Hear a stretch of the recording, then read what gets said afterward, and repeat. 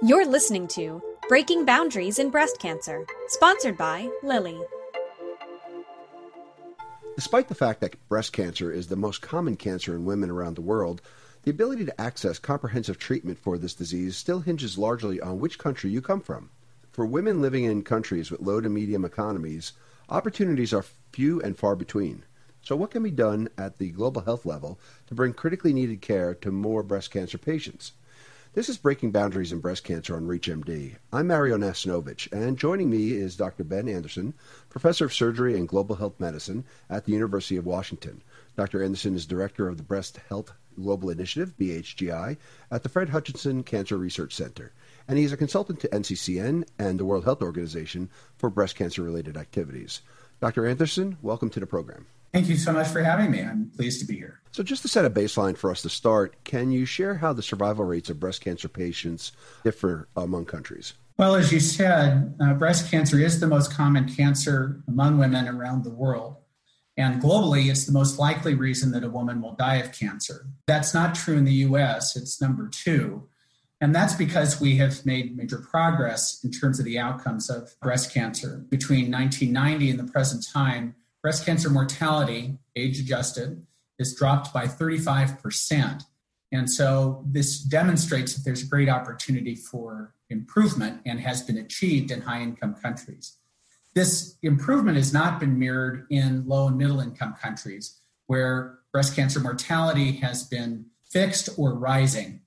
And this is due to multiple factors, but it certainly creates this opportunity to address the major disparities that are apparent. If you think of breast cancer survival in the U.S., with our improvements in early detection as well as treatment, 90% or better live 5 years with the disease, and there's a significant fraction of patients that do not recur during their natural lifetime. If one looks at sub-Saharan Africa, the situation is quite different, where the majority of patients that die of their disease.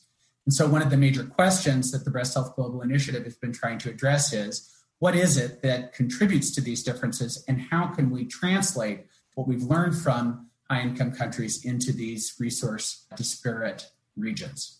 And in your experience, what factors contribute to this global disparity? Well, if you think about breast cancer, the ways in which we address this are driven by the biology of the disease. And there are 2 major factors that allow us to improve an outcome.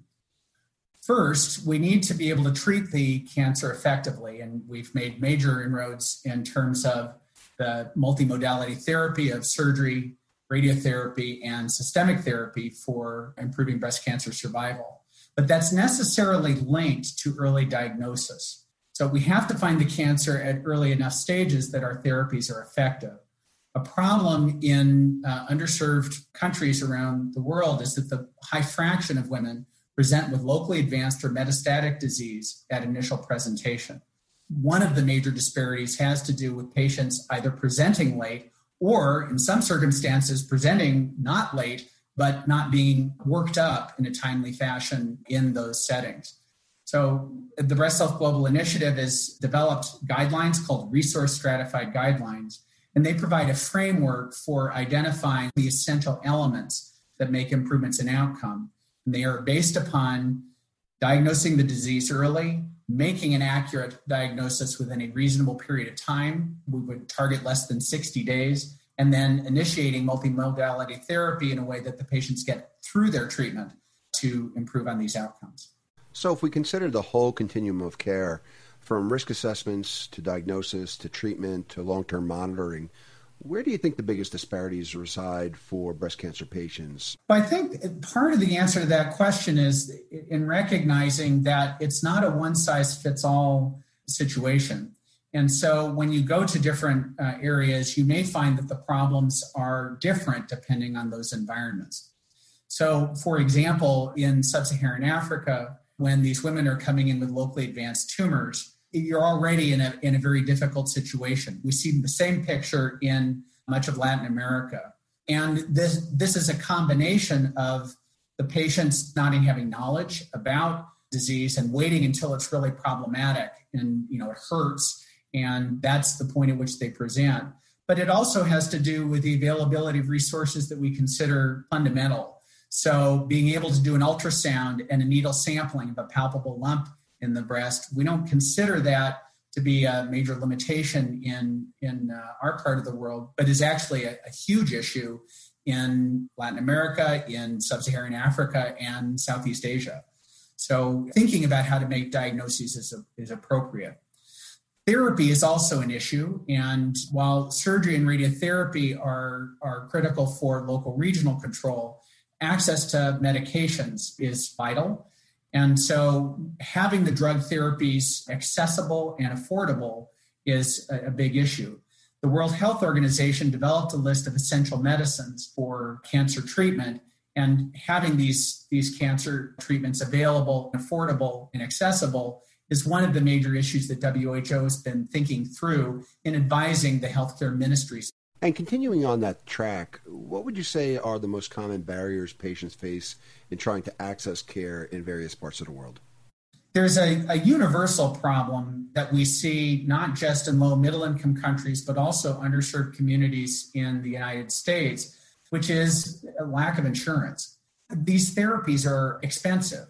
And so if you don't have access to insurance and have to self-pay, that becomes an obstacle that we've documented over and over leads to poor outcome.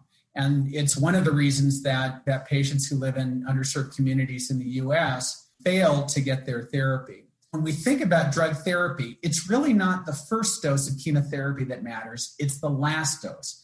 Do the patients get all the way through their regimens? Because if you only go part way through your drug regimen and don't complete this, then you get the worst of all worlds. You get the side effects of the therapy without the evidence-based outcomes in improvement that we know work on the basis of high evidence, high-level prospective randomized trials. So understanding what allows patients to get through their treatment or what prevents them from getting through this is an important area that we often don't think about, but really is fundamental and essential. For those just tuning in, you're listening to Breaking Boundaries in Breast Cancer on ReachMD. I'm Mario Nacinovich, and speaking with Dr. Ben Anderson, who's giving us an in-depth look into the global challenges to accessing comprehensive care for breast cancer patients. So, Dr. Anderson, if we zero in on the diagnosis of breast cancer, what clinical strategies and or public health policies can be implemented in lower or middle-income countries to tighten the diagnostic window? Well, that's really an excellent question, Mario. And I have to say that some of our discussions and debates that we have in our setting in the U.S. or in Western Europe has somewhat sent us off track. We've had huge debates about mammographic screening. What age do you start? Are we helping more people? Are we hurting people? And it tends to create the impression that mammographic screening is the fundamental intervention that's needed. That is fundamentally incorrect. Mammographic screening is very expensive. And if you think about the number of women you have to screen to find cancers, you might screen 1,000 women, have 100 that have an abnormality, of which 10 end up being cancer. So that's a lot of investment to find those 10 cancers.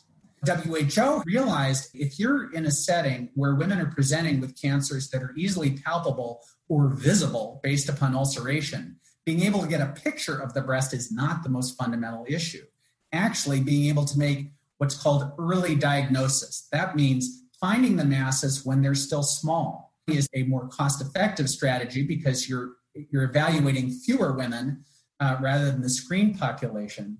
But you're also finding cancers that are definitely relevant. So this whole discussion of overdiagnosis and overtreatment really does not apply in settings where women are being diagnosed clinically.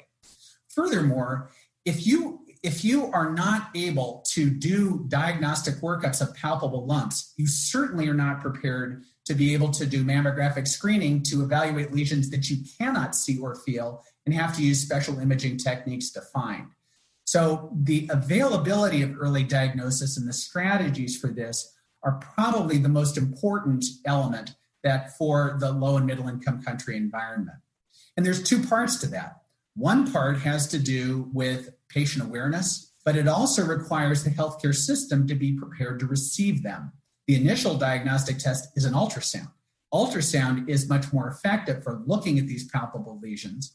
And you have to remember that in these settings, it's the very young women that are presenting. So women in their early 40s or even 30s, where mammography has really been shown to have limited efficacy because of the density of the breast. So being prepared to do ultrasounds, being prepared to do needle sampling is one of the most effective strategies, and you need to make them available. What strategies have you personally found to be effective in addressing these care gaps when organizing or delivering care remotely? It has to do with what are the drugs that we're selecting and what are the best ways of administering them. So the move towards outpatient care makes things more practical. The use of less expensive medications is, of course, appropriate. WHO has been creating costing tools to help the ministries understand better what the implications are of the specific drug regimens that they pick. But I would say that equally important to this is having the diagnostic tests that tell you what drugs to give.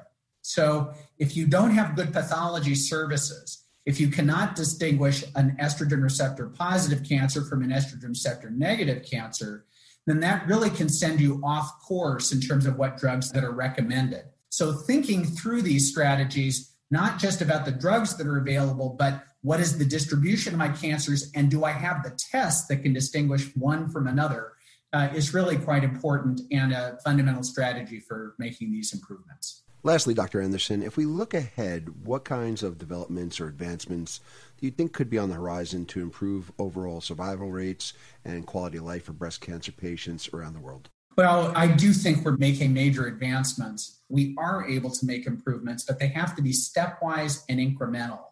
So moving into, from a research perspective, into implementation research, that is studying the implementation strategies to figure out what actually works in a limited resource environment. This is really fundamental to making major improvements in outcome. And we have to recognize that one size doesn't fit all, that we need to be taking these strategies to the environment that it's appropriate for.